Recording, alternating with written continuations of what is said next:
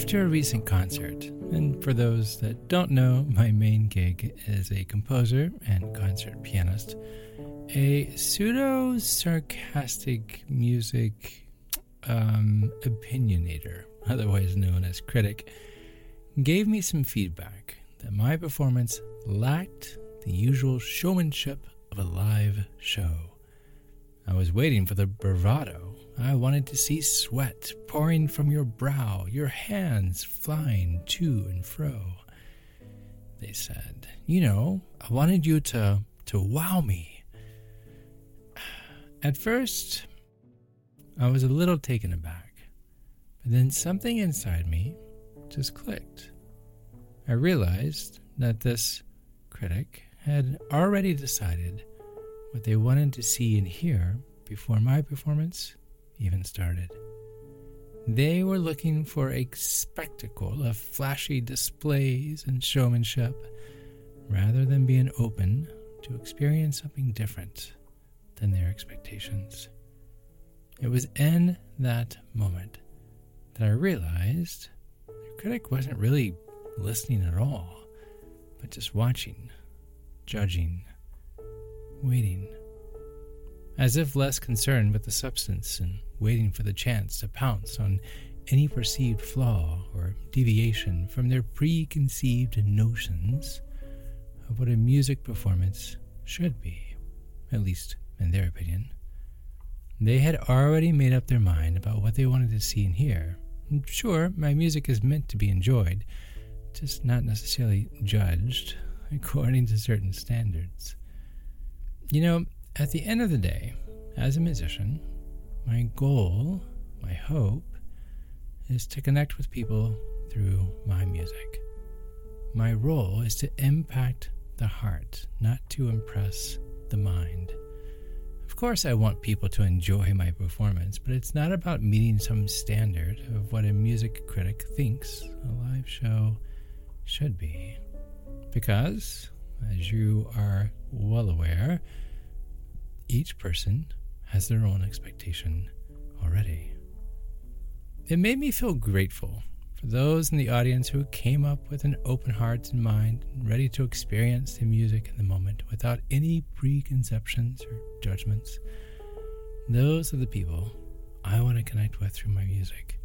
And I know that there are many of them out there just waiting to be moved by the power of not only my music, but others. But I hear it from them every show, in every email, and through every repeat of a song when it's streamed. As I talked with other members of the audience after the performance, I heard stories and stories and stories of how my music had helped them through difficult times in their lives. Some even shed tears as they shared their personal experiences. Some had driven anywhere from 4 to 7 hours just to be there. Honestly, I couldn't believe it. It was a humbling reminder that music has the power to touch, to heal, and connect us in ways that sometimes words cannot. But despite all of this, I couldn't shake the feeling that I had somehow failed. That by not playing something that was technically demanding enough, I'd missed an opportunity to impress this music critic who seemed to value technical prowess above all else. But then I had to ask myself, why do we always focus on the one criticism? Why do we give so much weight to the opinion of one person or one idea out of hundreds, out of thousands? I have 1.6 million monthly listeners on Spotify as I write this. But why is that one person the one that I'm thinking about? Today, we're going to talk about embracing your authenticity, how to defy these pressures to conform, and how to fashion a unique path towards happiness. It sounds complicated. It is, but it isn't. As with every performance, it just takes a little practice. I'm Chad Lawson, and let's calm it down in 3, 2, 1. We all have a natural tendency to seek validation, right, and approval from others. We want to be liked. We want to be accepted and appreciated. And we often measure our success or even our self-worth based on the feedback that we receive from others. I mean, that's just how we are wired, right? But this can lead to a dangerous cycle where we become overly fixated on criticism while ignoring the positive feedback and praise that we receive from others. It's important to remember that criticism is a necessary part of personal growth and development. It is. I mean, we need to be able to hear constructive feedback and make changes where necessary in order to improve ourselves, in order to improve our work. However, it's equally important to recognize that criticism is just one voice in a sea of opinions. It's not always reflective of the bigger picture. It's not always reflective of the bigger ocean, right? When we become fixated on the lone voice suggesting what should be changed, we risk losing sight of everything else that has already been said, which then we may start to doubt ourselves and our abilities, and we may even become hesitant to take risk or try new things for fear of being overly criticized. So to combat this, we need to ask ourselves this question. Are you ready? Are you writing this down? I hope so. Here we go. Why are you really paying attention to that one criticism? I'm going to ask it again. Why are you really paying attention to that one criticism? Is it because you truly believe that it's valid feedback that you need to consider? Or is it because you're seeking validation and approval from someone else? Is it because you're afraid of making mistakes and being judged? Or is it because you genuinely want to improve yourself and your work? Why are you really paying attention to that one criticism? When we're honest with ourselves about our motivations, we can begin to shift our focus away from criticism and towards the bigger picture. We can start to recognize the positive feedback, the positive praise that we actually receive. And then we can use this as motivation to continue doing what we really love to do. Because when we're doing something that we love, it's going to be recognized as an extension of our love, of ourself, our putting something into the world with the intention of giving life to others. Sit on that for a second. When we are doing something that we love, it's going to be recognized. It is. It's going to be seen as an extension of us. And it's going to be seen that we are authentically putting something into the world with the intention of giving life to others. And that is what matters more than the criticism of someone that, one, has no authority to speak to the passion within you, and two, speaks critically, possibly as a result of a long-rooted inadequacy or maybe their own insecurities. Don't let the opinions of others dim your passion and creativity. Instead, stay true to yourself and focus on the positive impact that you can make on the world through your own unique gifts and talents. Remember that the greatest achievements often come from those who were once told their dreams were impossible or even foolish. And it's also important to remember that criticism is subjective. What one person may see as a flaw, another person will see as a unique and valuable aspect of your work. Yes, we need to be open to feedback. We need to be willing to make changes where necessary. But we also need to stay true to ourselves. We also need to stay true to our vision.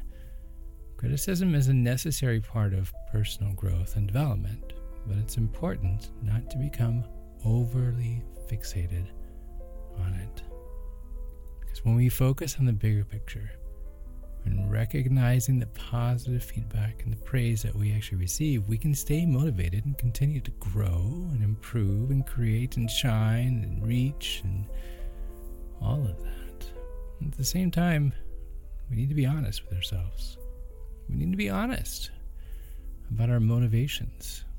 We need to be honest and stay true to ourselves and what we're putting our hands to. It's no secret that society places a great deal of pressure on us to fit in and to conform into these little boxes, right? We're taught that there is a certain way to look, there's a certain way to act and to be in order to be accepted by others. As a result, we often lose sight of who we truly are and what we truly want out of life. But when we embrace our uniqueness, when you embrace your authenticity, you tap into a well of inner strength and resilience. You become confident in your own skin, and you're able to navigate life's changes with ease. Now, embracing our authenticity often means breaking away from social norms, often means breaking away from others' expectations, which can be scary, and as it requires us to step outside of our comfort zone, and it makes us take risk. But here's the thing: when we live authentically, we not only benefit ourselves, but also those around us. When we are true to ourselves, we inspire others to do the same. This creates a ripple effect of positivity and empowerment. And we also become more compassionate, more understanding towards others as we begin to see the beauty in them as well. Now, as you very well know, embracing our authenticity is not always easy. We may face fear and doubt along the way, and as we step outside of our comfort zones, we challenge these societal norms. It's hard, right? When we face these fears head on, you can grow and evolve as the most unique individual, ultimately becoming stronger, becoming more resilient, becoming more confident, not only who you are as a person, but also what you are creating, what you are bringing to others. As I mentioned earlier, society obviously places a great deal of pressure on us to fit in and to conform. We're taught that there's a certain way to be and act and all of these things. So the first step towards embracing your authenticity is to identify the ways in which you are currently conforming to their expectations. Oof, it's so hard, right? We don't really want to look at this, do we? But the first step towards embracing your authenticity is to identify the ways in which you are conforming to their expectations. This can be a challenging process, as we often don't realize how much we are conforming until we take a step back and reflect. So this week, I'd like for you to take some time to reflect on your life and identify the areas in which you may be conforming, realizing it or not. This could be in your career, this could be in relationships, or even in the way that you express yourself. Now, once you've identified these areas, ask yourself whether these choices, do they align with your values? Do they align with your passions? Or are they just simply a result of the pressure from society? And then the second step towards embracing your authenticity is to start taking small steps towards living a more you life. Yes, this sounds kind of cliche, but cliches are cliches for a reason. But if expressing yourself in ways that feel true to you, pursuing a career that aligns with your passions, or making choices that align with your value, these small steps may seem insignificant at first, but over time, they can lead to a more authentic and fulfilling life. But I want you to remember, this is really important, I want you to remember that embracing your authenticity is not always easy. It may require you to step outside of your comfort zone. It may require you to challenge these expectations. So the third step towards embracing your authenticity is to practice self-compassion and patience with yourself as you navigate this process. It's okay to make mistakes, and it's okay to take a few steps back along the way. But what's important is that you keep moving forward towards your voice, not someone else's. So be kind to yourself. Remember that this process takes time, takes effort. Everyone is a critic, but no one is you. I'm going to say that again. Everyone is a critic, but no one is you. No one has lived the exact same life as you. No one has the same perspective or talents as you. We each have a unique contribution to make to the world, right? We all do. And it's important to remember that not everyone will understand. Not everyone's going to appreciate your choices, your passions, your voice, and that is okay. As long as you stay true to yourself and in your heart of hearts, follow it completely, you can make a positive impact on the world in your own way. And those of you who find your passion, your music, if you will, they've been waiting for your voice. What you are putting your hands to will resonate with the lives of others you may never even meet in this lifetime. So the next time you feel yourself getting caught up in the opinions of others, and I'm saying this even to myself, take a moment to remember that no one else can be you. No one paints the way you paint. No one gives care to others the way you give care. No one does you like you. And that is the most beautiful thing about being human. Our individuality and the unique gifts that we bring to the world. So whether you're pursuing a creative passion, you're caring for others, or simply living life in your own way, I want you to know that you are making a valuable contribution to the world.